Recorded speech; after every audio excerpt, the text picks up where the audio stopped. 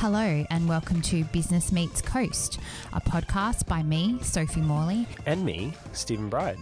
Join us as we interview various businesses, industry leaders, innovators, entrepreneurs, startups and business mentors to get insight, advice and funny stories from people who have been through it all before. Let's do this. And welcome to another episode of Business Meets Coast podcast. I'm Stephen Bride, your host. And again, we have the lovely Sophie Morley. Hello, Stephen, and hello, everybody. With a focus on creating disruptive. That's a very disruptive way to use English language. It's almost like you're Canadian. With the focus on creating disruptive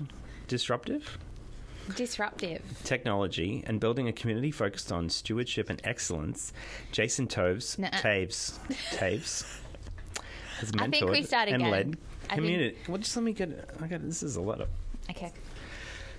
Jason Taves has mentored and led companies across the globe. From Kansas boy to web designer to mathematician, there's been a unique global-first vision to his endeavors throughout the last 10 years. Currently, he serves as the Chief Technology Officer for Alice Analytics and co-founder of Instacrap. Now you found the mnemonics. You found the mnemonics that we play off of. Oh my gosh. That's Instacap. No R. What's Alice the again? R is silent. What is this one again? Alice Analytics and co-founder of Instacap, the soon-to-be launched Instacap, focusing on helping creatives share their stories faster, all while giving them back more time to do what they love. All the way from Kansas. Did you actually fly here from Kansas? Yes, so Kansas to Phoenix to LA, then to Brisbane. We hopped in a car with a friend and drove on up. Nice. No personal helicopter rides. And what is your connection to the Sunshine Coast? So my mom actually grew up in Stanthorpe, and her parents bought a unit here on the Sunshine Coast when it was our early days in development. So we're fortunate to still have that place here, and we come back every year because we just love it. We're very lucky to have you back here every year on the Sunshine Coast. Well, thank you. So, Jason, your bio is pretty impressive and very varied. So, in your words, do you want to just give us a bit of background into you and journey? your business? Yes, Sure. journey. Yeah, so what we're working on right now has really just been a culmination of a lot of different things. Like you said, I started off on the farm, got to learn hard work, thanks Dad and Mom, and then went into school, obviously, for mathematics. But with that, I found a love for design and content creation. And one of the first entrepreneurial things that I did out of college was start a web design company, which I ran for years and years and years, and learned a ton about automating processes and the impact that can really give to a small business that operates around the globe. And with that, I learned the value of telling a story as well. And that kind of really what drives what my vision and my why today, and has led to Instacap and the amazing team that I work with now right there in Wichita, Kansas. Awesome. So Instacap is about to launch and it uses artificial intelligence. Yeah. Now, I am not a tech head, so if you can just explain in simple terms for someone like me what artificial intelligence is. Sure. So when you think about artificial intelligence, it really is just an automation of a mental process that we do as humans. So imagine if I asked you guys to make me 100 paper airplanes, right? You know how to do that, and perhaps we could build a machine that would fold the paper airplanes for us. Well, now imagine if I asked you to tell me the subject of a sentence. It's a little bit harder, and it's a mental process that we go through based off of our understanding of the English language, and that's much more difficult to teach to a computer. And so AI is the process of doing something like that. So teaching a computer, when we say something or when we're speaking, these are actually the words that we're saying, because all a computer sees is ones and zeros. And so we're taking the sound that we're putting into a microphone and trying to translate that into a word. And then once we know what that word is, we have to know, what does that word mean? What does that word mean in relationship to the words around it?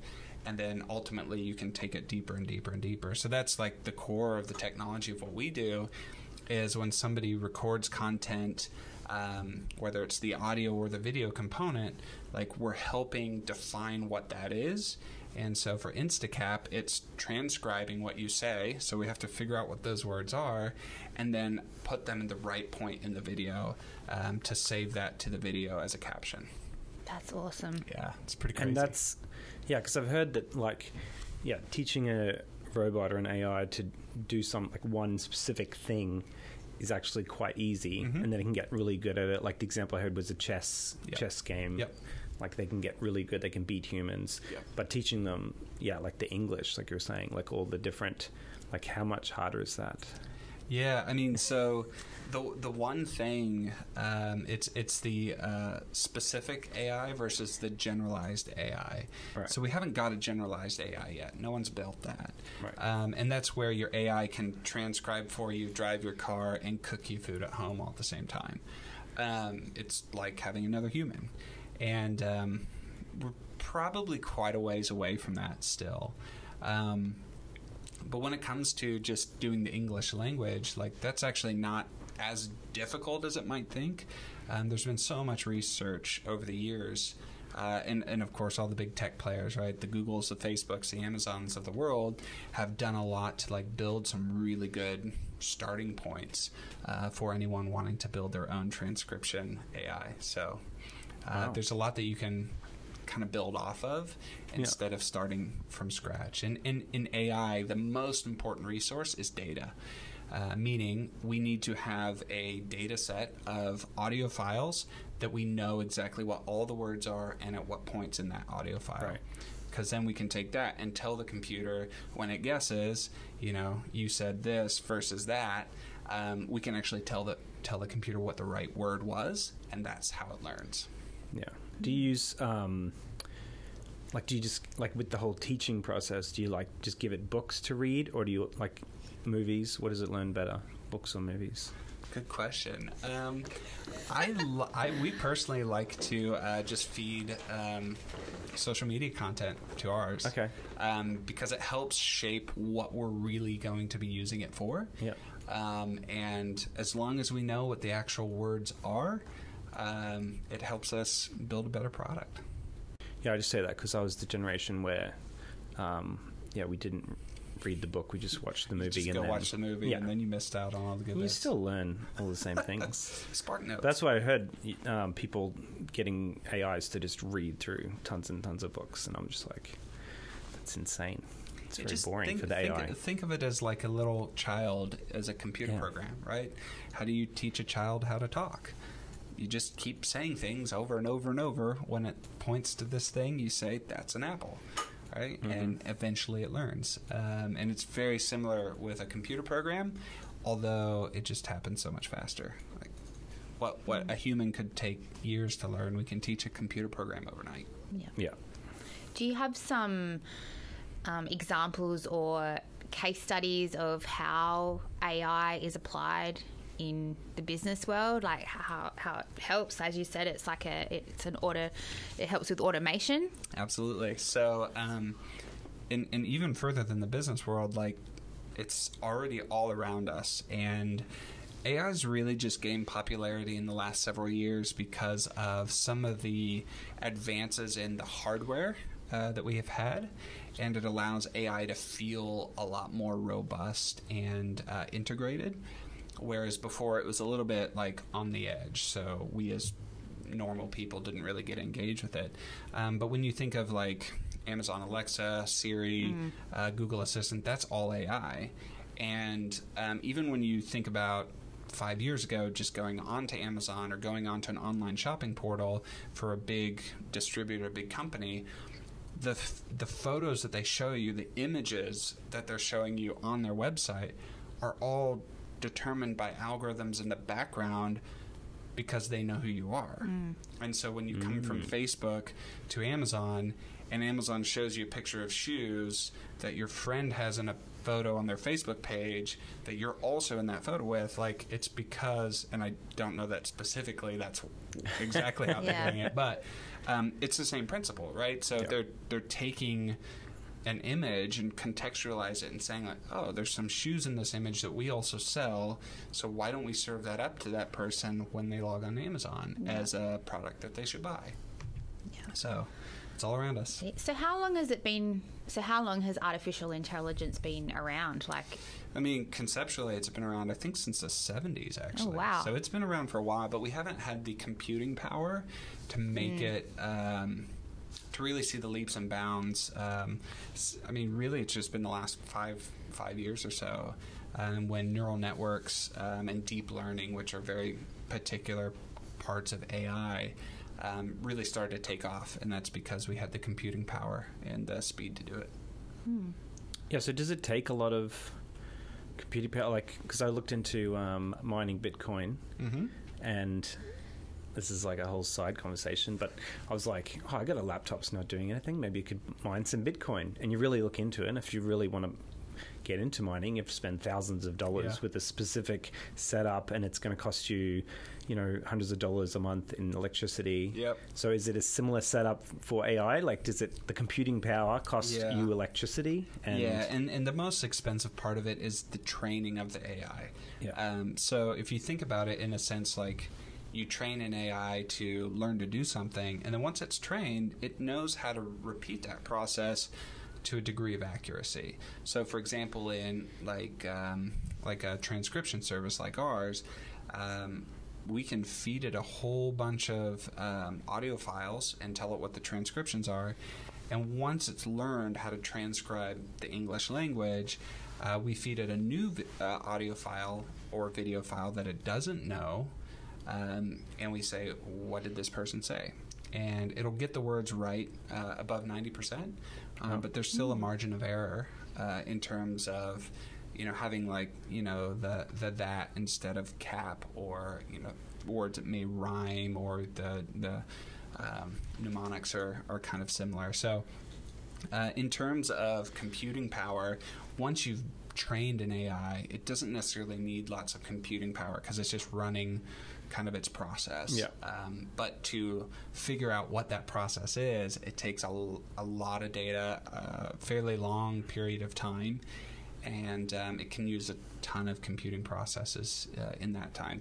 And funny you use Bitcoin, because some of the best ways to build and train AI is with the same graphics cards that you use for Bitcoin. So how long does it take, like, on average, to train an AI? I mean, you're always training, so you're always building the next version, the next model to be a little bit better. So I think training for any AI is going to be ongoing. I think you can get to something that gives you, like, really good results depending on what you're after in, I mean, even a few weeks worth of work if it's something simple. So if you ever get into trying to learn how to build AI, one of the first projects that you're likely to do is try and predict the sale price of a house within a given market. And you use the training data of what are the last 100,000 houses that sold within within this market, what were their prices, and then you try and say, okay, a 2-bedroom, 2-bathroom house will sell for about $450,000. And then you look back at what that price really was, and it was $385,000. Okay, we're close, but not close enough. And then it keeps iterating on that. So that kind of project you could do in a weekend, or you could do something super complex. And like what we've been working on, it took several months for us to get a kind of a base level algorithm that we were happy with. So is AI actually going to take away jobs and replace it with this technology, like certain jobs in the future? Like, is that something that we need to be concerned with? I think the short answer is yes, and people don't necessarily want to hear that or say that from the side of the microphone, but with that, I think it's going to value add. And what I mean by is the jobs that we do lose to AI are the jobs that are highly repetitive and monotonous, and it's going to create a space for more jobs in terms of supporting the infrastructure to carry the AI. And it's also going to create more value in us as humans, right? So if you think about like McDonald's, right? And when we're serving up drinks at McDonald's through a drive-through, and they have an automated machine that now puts the cup below the right soda and then just rolls it around, and then they just hand it to you through the window. That used to all be done by a person, right? Every part of that task.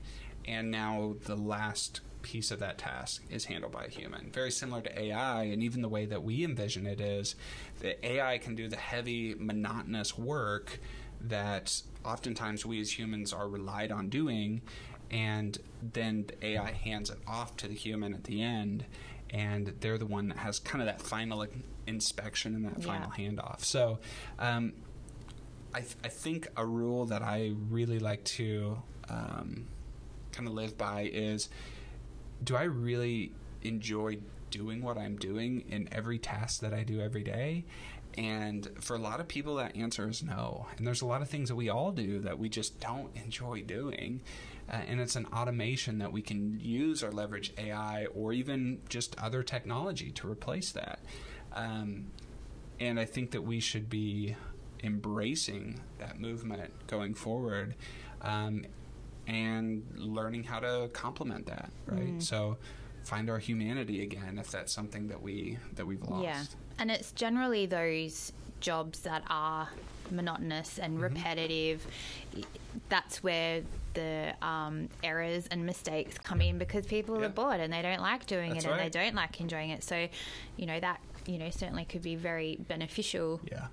And I really want to be sensitive to the people out there who feel like their job may be at risk from AI, because I think it is incredibly valuable for us, each of us as individuals, to learn how to express what we're most passionate about, the creativity, whether it's a story that we have to share, whether it's a skill that we can learn or that we already have that isn't being truly utilized. And I think that would be the message that I would give to anyone who's afraid that their job will be taken by AI is, remember, there's a lot more about us as humans than AI can ever replace. And that's what we really need to focus on. And you were saying also there is a certain element, like human element at the end. It's like humans still have to have sort of quality control to make sure that, the AI has actually got the information correct. That's right. Yeah. So has it gotten to a point yet where AIs are teaching AIs? Yes. Or talking to? Yep. And that's the really one got in stuff. trouble. One got in trouble, goodness. didn't it? Because it was talking, two AIs were talking to each other, and the people running the programs didn't know about it or something. There was an AI that taught itself a language, created its own language, and was communicating with another program. And it took a while for the humans to realize what was happening. And then when they figured it out, it was like, ooh, okay, well, let's just turn the power off to that. how does that happen? So, and this is a part of AI called deep neural networks, where we kind of give the AI an unstructured path to go figure out what's the best way to navigate through this hard problem. It's a little bit like if you set a college student off on a theoretical, quantum physics problem, and then 6 months later, 2 years later, they figure out, this one equation in all of this can change our whole understanding of physics, right? It's the same process in letting a computer kind of go and try all the different possibilities. The problem is it doesn't necessarily leave a trail of what it tried and when it got to the result, what about that process actually gave it the result that it was looking for. So it's a bit of a black box in a lot of cases. Can they not just train it how to write a TPS report weekly or something? And have a manager? Yeah, we're working on that. You could have manager bots, and they could be really annoying and come around to that AI's desk and be like, AI, are you done yet? where's that TPS report?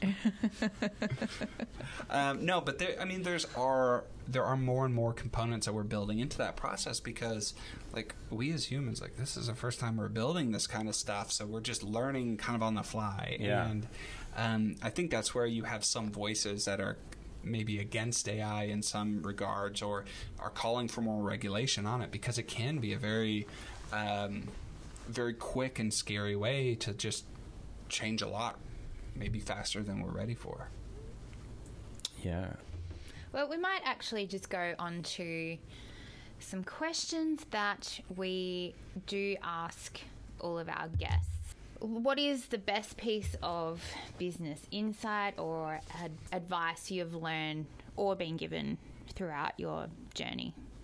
Yeah, so I think for me it was probably when I was doing my first business, which was web design, and it really was tracking my time for my own sake, right? So not just like client hours that I'm billing, but every second that I'm spending doing something, like just put in the extra time to classify it, to like record it, and then after a period of time go back and audit that. So what of that whole process, like what would I enjoy doing for free?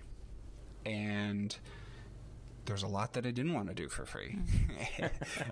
Most of it, in fact. Yeah. But there were components that I would do just drop the hat, right? So if your buddy called you up and just said like, hey, I've got this thing, can you help me with it? Yeah, absolutely. I love doing that stuff. So finding what you're passionate about. And I learned a really good lesson in automating and kind of augmenting my process and saying like, all right, I don't enjoy payroll. I don't enjoy bookkeeping. Like, outsource that, right? I can't necessarily automate it, but I can outsource it. This component of collecting client images and texts and all the copy that goes onto the website, I don't enjoy that back and forth, and neither does the client.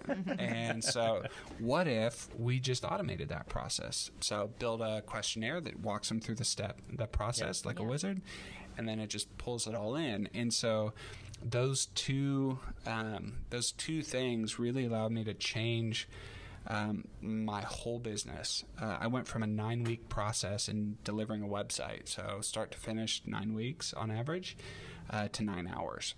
Wow. Yeah. And so I built a whole business around, from scratch, mind you, not templates, building websites from scratch in 9 hours. And it was a blast. And it meant that I could work 3 or 4 days a month, like with clients, and then the rest of the time I could be either helping help them build their businesses through more coaching kind of activities, or just travel or whatever, right? So my 3 money-making days or 4 money-making days a month, I could get out of the way right away, or I could kind of schedule them whenever I needed to, and that was so freeing. Yeah. And it really was because of automation.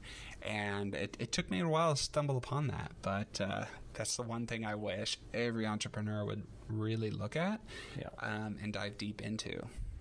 So. Yeah, and it's hard to like start that because it's more work at the start, but then you sort of have to realize that it's going to save you so much time at the end. Yeah, I think it took me 2 weeks to build out that whole system. Yeah.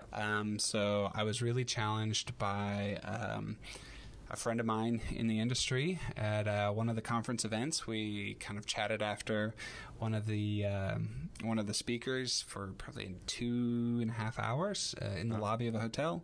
And he was walking me through the ways that he had automated his web design business. And so we were competitors in the space, but I was fortunate enough that he just had an amazing attitude and wanted to see others do well. And he shared kind of his process with me. And I was like, oh my goodness, like here's some ways that I could make it my own and fit how I work. And I just spent the next 2 weeks just heads down, automating everything, kind of rebuilding my business from scratch. And it wasn't perfect out of the gate, but that was okay. I think that that's one of the messages that I always tried to communicate to my web design clients was, your website's not going to be perfectly you on day one, and that's fine. It's actually more valuable for you to have something up now than 9 weeks from now or tomorrow even. Yeah. And that's really what I built my direction and brand off of, and the people connected with it, there's awesome. Great clients. What is one of the things that someone would not learn from your resume about you? Yeah, so it's funny that you bring that up, because part of the company that I'm a part of is all about getting away from the resume.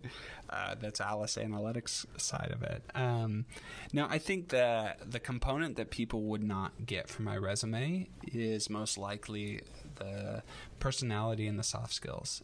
And I think that's what everybody misses out on. Because your resume really just says, like, at least what you say you've done and where you say you've gone to school. Yeah. But it doesn't tell about who you are as a person. And I think that that's the piece that's missing from everyone's resume, is who am I as a person? What do I believe in? What am I passionate about? And how can I communicate that story? Maybe I'm a bad storyteller. Got a great story, but I'm a bad storyteller.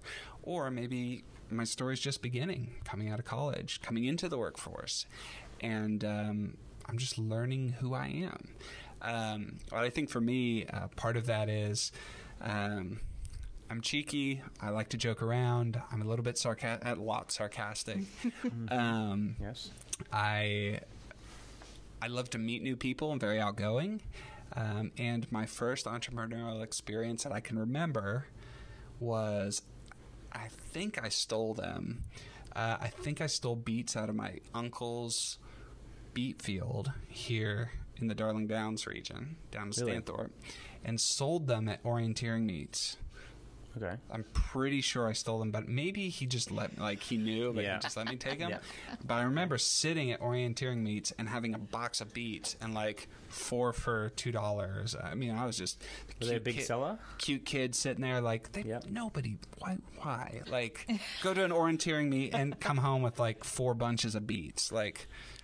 I was just I'll sell it to you on cuteness, and I want money for ice cream, so I'll trade my beets for ice cream. Actually, someone else's beets for ice cream.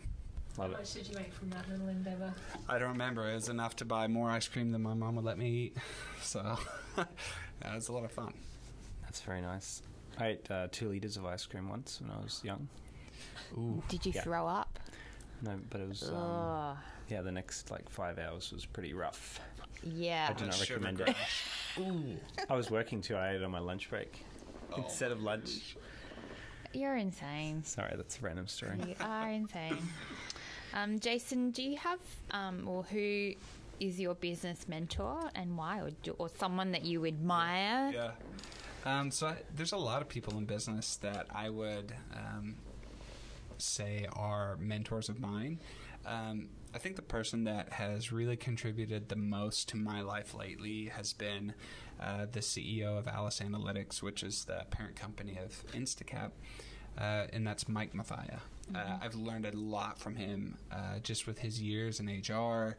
I mean, running freelance web design, working for yourself, you work for or with other people as a freelancer, but you don't necessarily have teams that you're in charge of, consistent company dynamics day to day, and that's something that I think in my new role, Mike has really helped me navigate some sticky situations and walk through how do you communicate effectively with a board of directors? How do you go raise capital from angel investors in New York or in local hometown Kansas?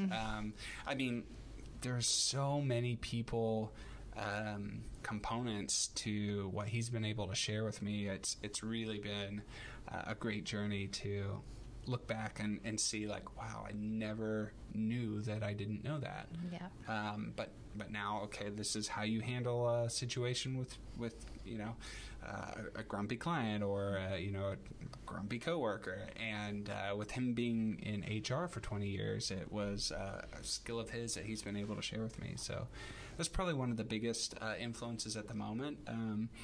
I have a lot of other friends just all around the world that I would consider mentoring me, peers and, generations older. There's, young kids that I would consider mentors in certain areas because, even being 29, there's technology is flying off the shelf and you can't keep up with all of it. So like my wife, her two younger siblings who are in, they're 16 now. There's things I learned from them. And I would consider part of that to be a mentorship process too. So that ties into my next question. Sure.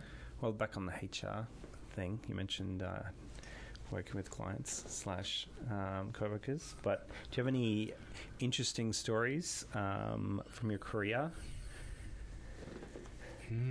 Or intriguing? Particularly that might teach us something? Intriguing. Or could just be funny? Yeah. Funny stories. Always like funny stories. So there is kind of a funny story that I have from back in my web design days. So I was in Vegas with my wife Shelby, and I said, "Hey, I'm going down for a client meeting. We're just connecting to kind of scope out, if this would be a good fit." And it was a guy from Norway. So I go down to this restaurant, meet up with this guy, and probably 4 hours pass by.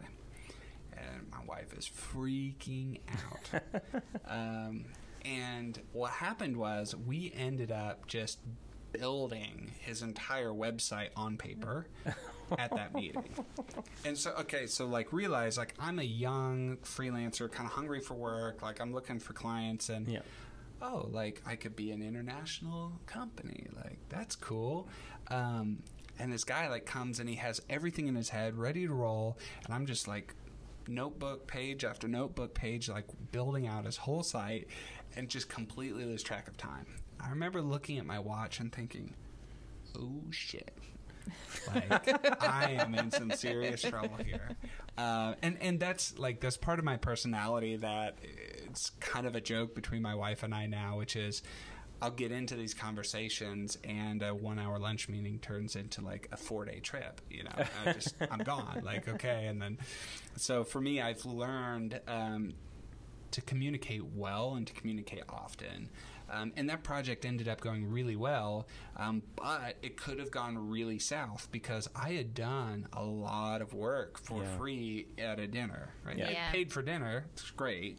Oh, nice. But he could have walked away with all of that and just had somebody at home do it. And I think for me, I was fortunate that he was of good character. But I think a thing to take away from that would be just be careful what you do for free.